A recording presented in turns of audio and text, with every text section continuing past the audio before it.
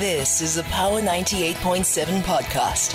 Now we're talking. Subscribe to Power 98.7 podcasts in iTunes or wherever you get your podcasts. There's more on power987.co.za. Thank you very much to the news teams. Thanks, Nosipho, and thank you very much, Junior Malenga. It is 9 minutes past the hour of 10 o'clock, and we're going to focus on the story that keeps leading in the headlines, our headlines and elsewhere. And it is the tragic story of what transpired at the Emplatz mine in Brits yesterday. 11 mine workers losing their lives when a lift somehow collapsed in the shaft. More than 70 mine workers being injured, 11 tragically losing their lives.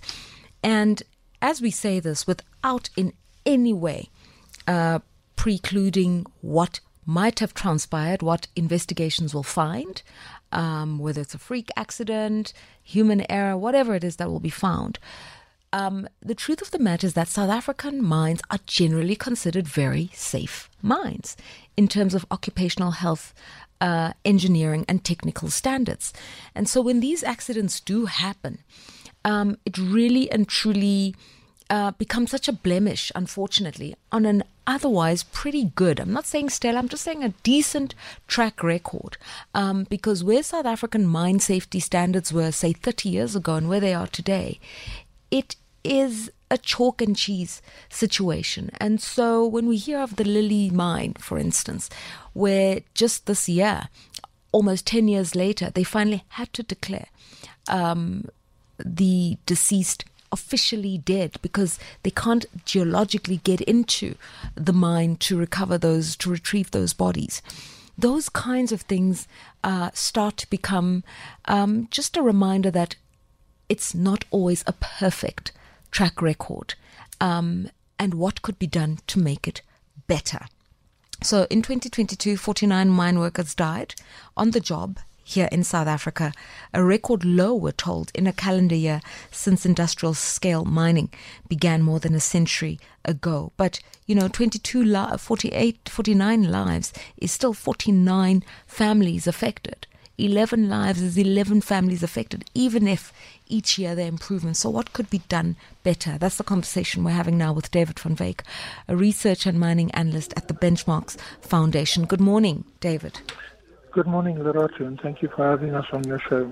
Thank you so much for coming through. So firstly, your reflections and what you know of the tragedy at Emplatz.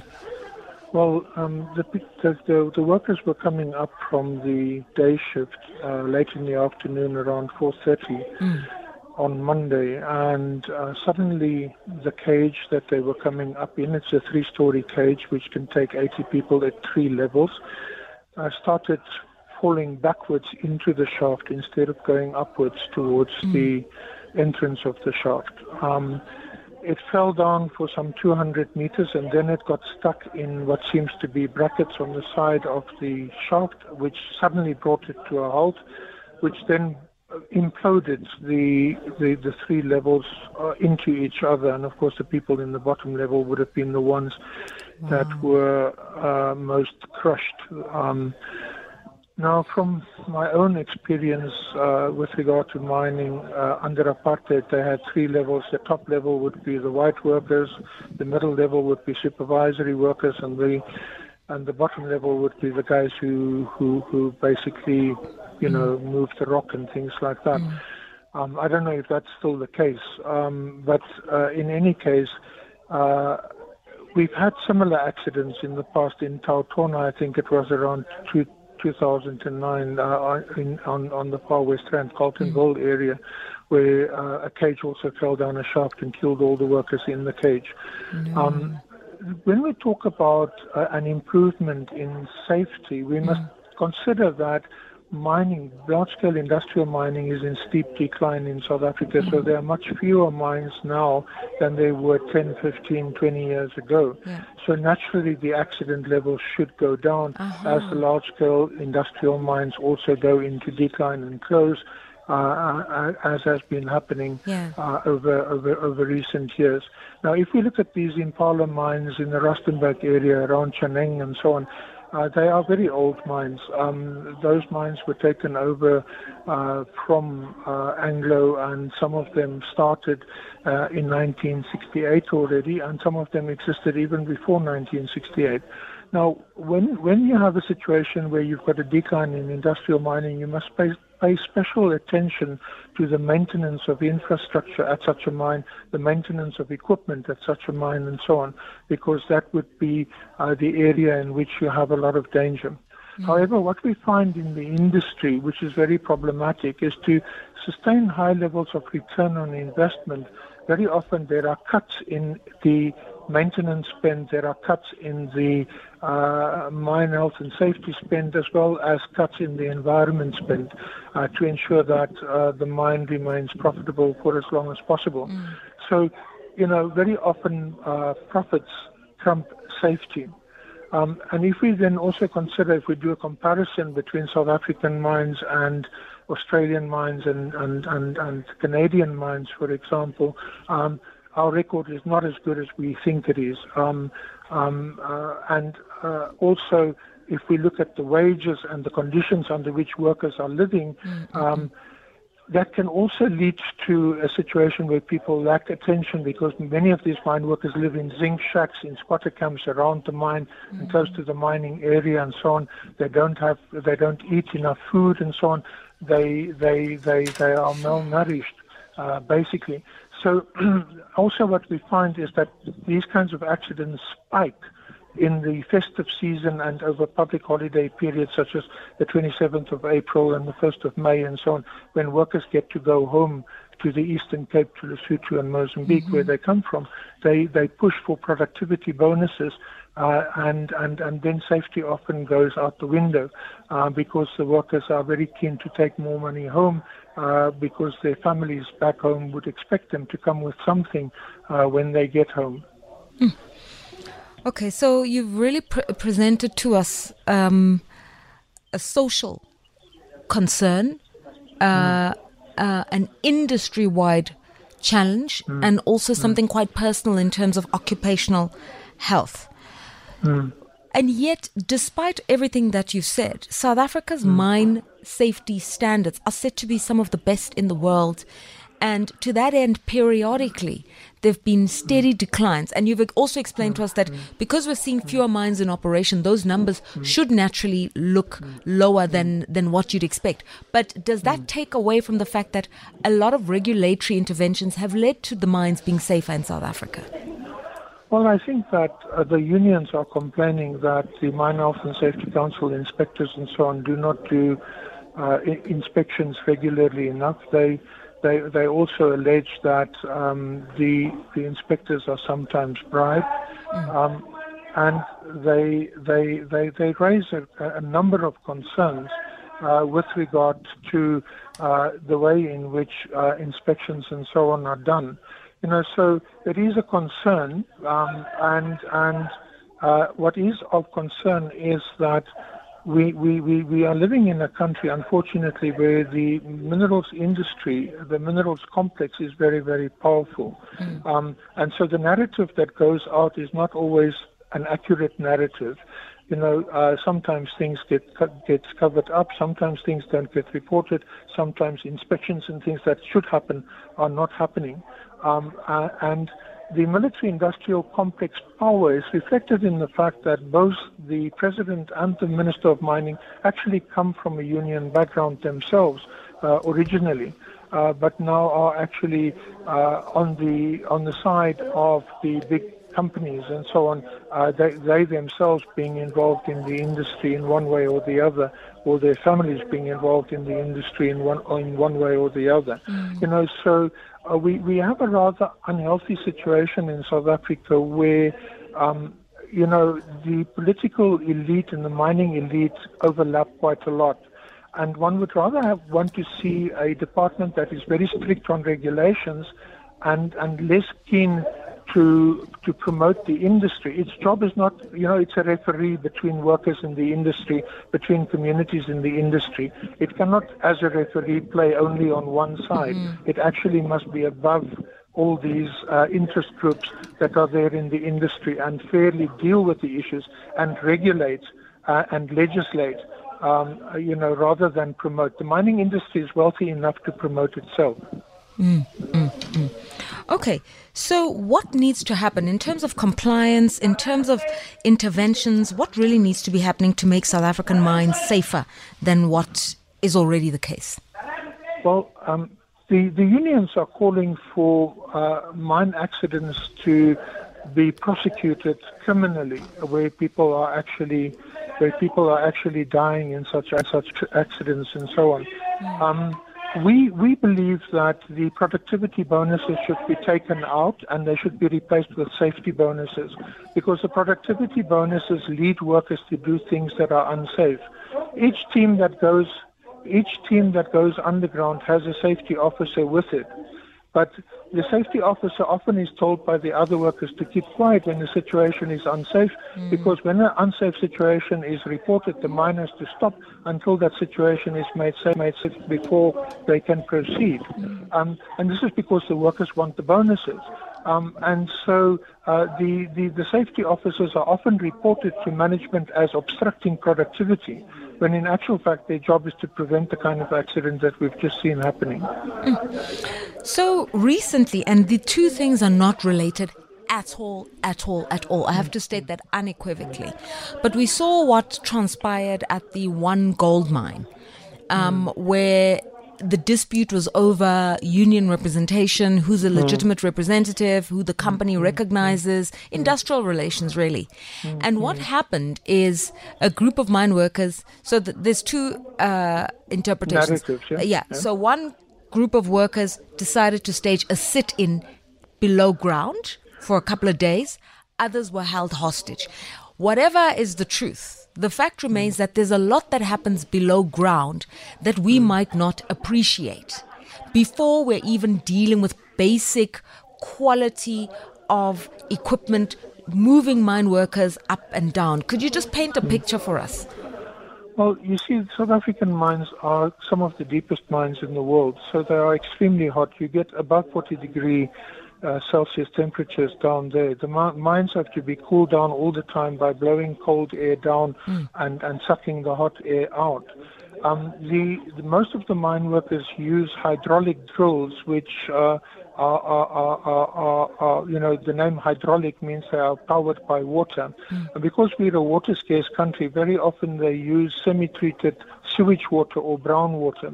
So on every mine you will find a tap that's painted in green and a tap that's painted in blue. You can't drink or in red and blue. You can't drink the water from the red tap because that tap is semi-treated sewage water. Now, the guys who are operating these hydraulic drills get sprayed by this water all the time. So many mine workers complain that the water gets into their gumboots and things like that, and their feet start to rot, for example.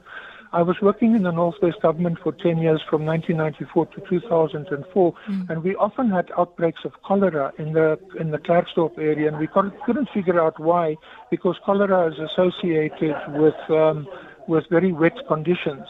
But the outbreaks of cholera actually happened because of this brown water that were being used to push these hydraulic drills underground, and that was the source of the problem.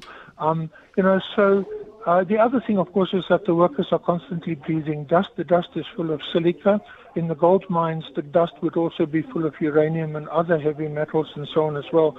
So very often, mine workers develop lung problems. And very often they get retrenched. Because of the lung problems, they are sent home.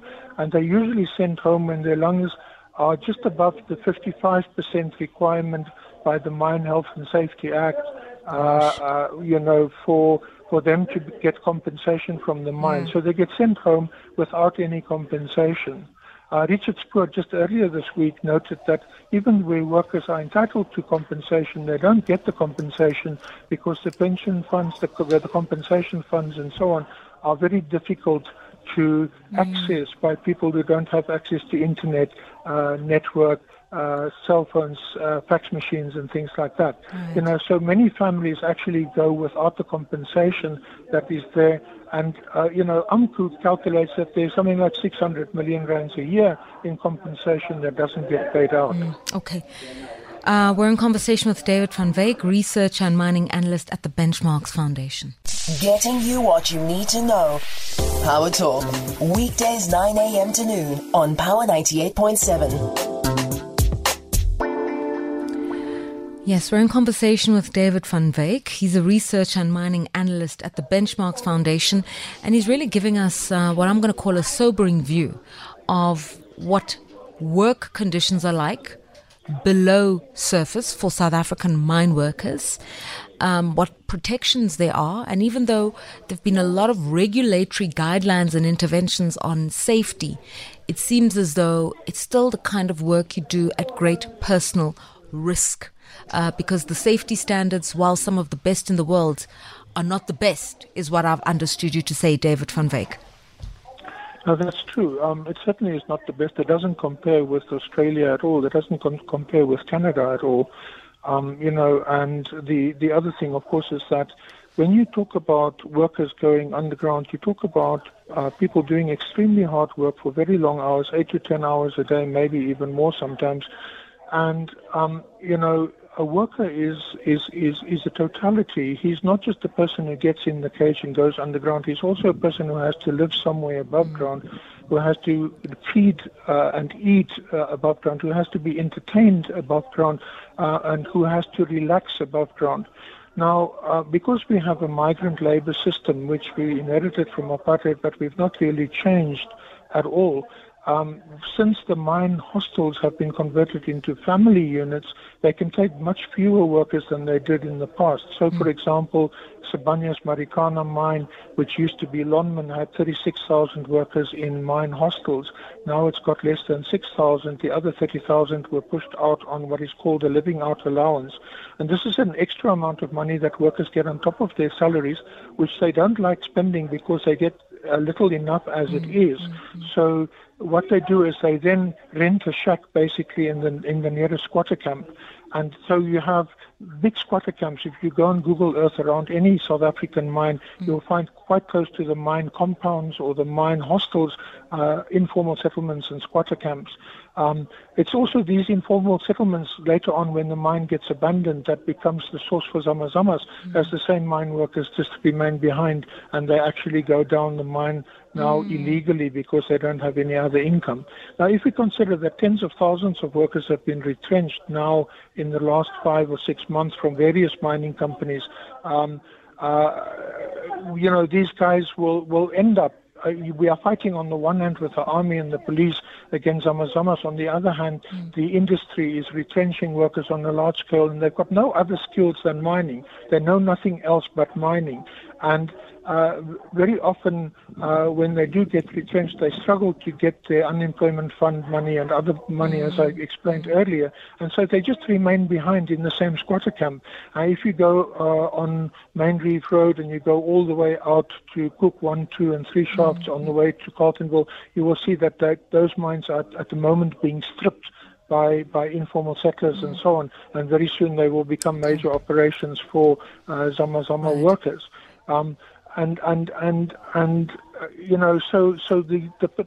the government is trying to fight the problem on one hand, on the other hand, these retrenchments result in the problem actually growing. Okay. And this is because we don't plan to repurpose mines. We should repurpose mines for other uses. They've got a lot of infrastructure that can be very useful to communities around them, things like training facilities and so on. If you could just answer this question very briefly because we've run out of time. There is something called the Zero Harm program or policy in South African mines. CEOs and executives have signed up literally to codes of conduct and best practice, the adoption of the fall on ground specific safety interventions, and how any of these programs match international best practice. If you could just share with us very briefly. Well, I think that these programs are not legally binding. Okay, so you can't be taken to court even if you sign up if you don't comply. Okay. And so South African mines and fall of ground is very problematic because they're very deep, so there's very high levels of seismic activity, and ground keeps falling all the time. So you run a very big risk. In the deepest mine in the world, on the far west rand towards Carltonville, that mine experiences something like 24 seismic events a day. So it is actually very, very dangerous. It is a lot of the stuff is just advertising. It doesn't translate into reality. It's, we all sign these things. We are so wonderful. And very often there's a difference between head office and the rock face.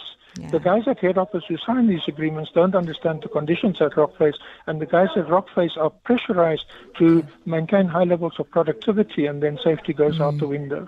Yeah, thank you so much for your views. Quite a measured intervention there, saying, there's a lot to commend the mining industry for, but there's a lot of review needed too. David van Wyk, research and mining analyst at the Benchmarks Foundation. You've been listening to a Power 98.7 podcast. For more podcasts, visit power987.co.za or subscribe wherever you get your podcasts.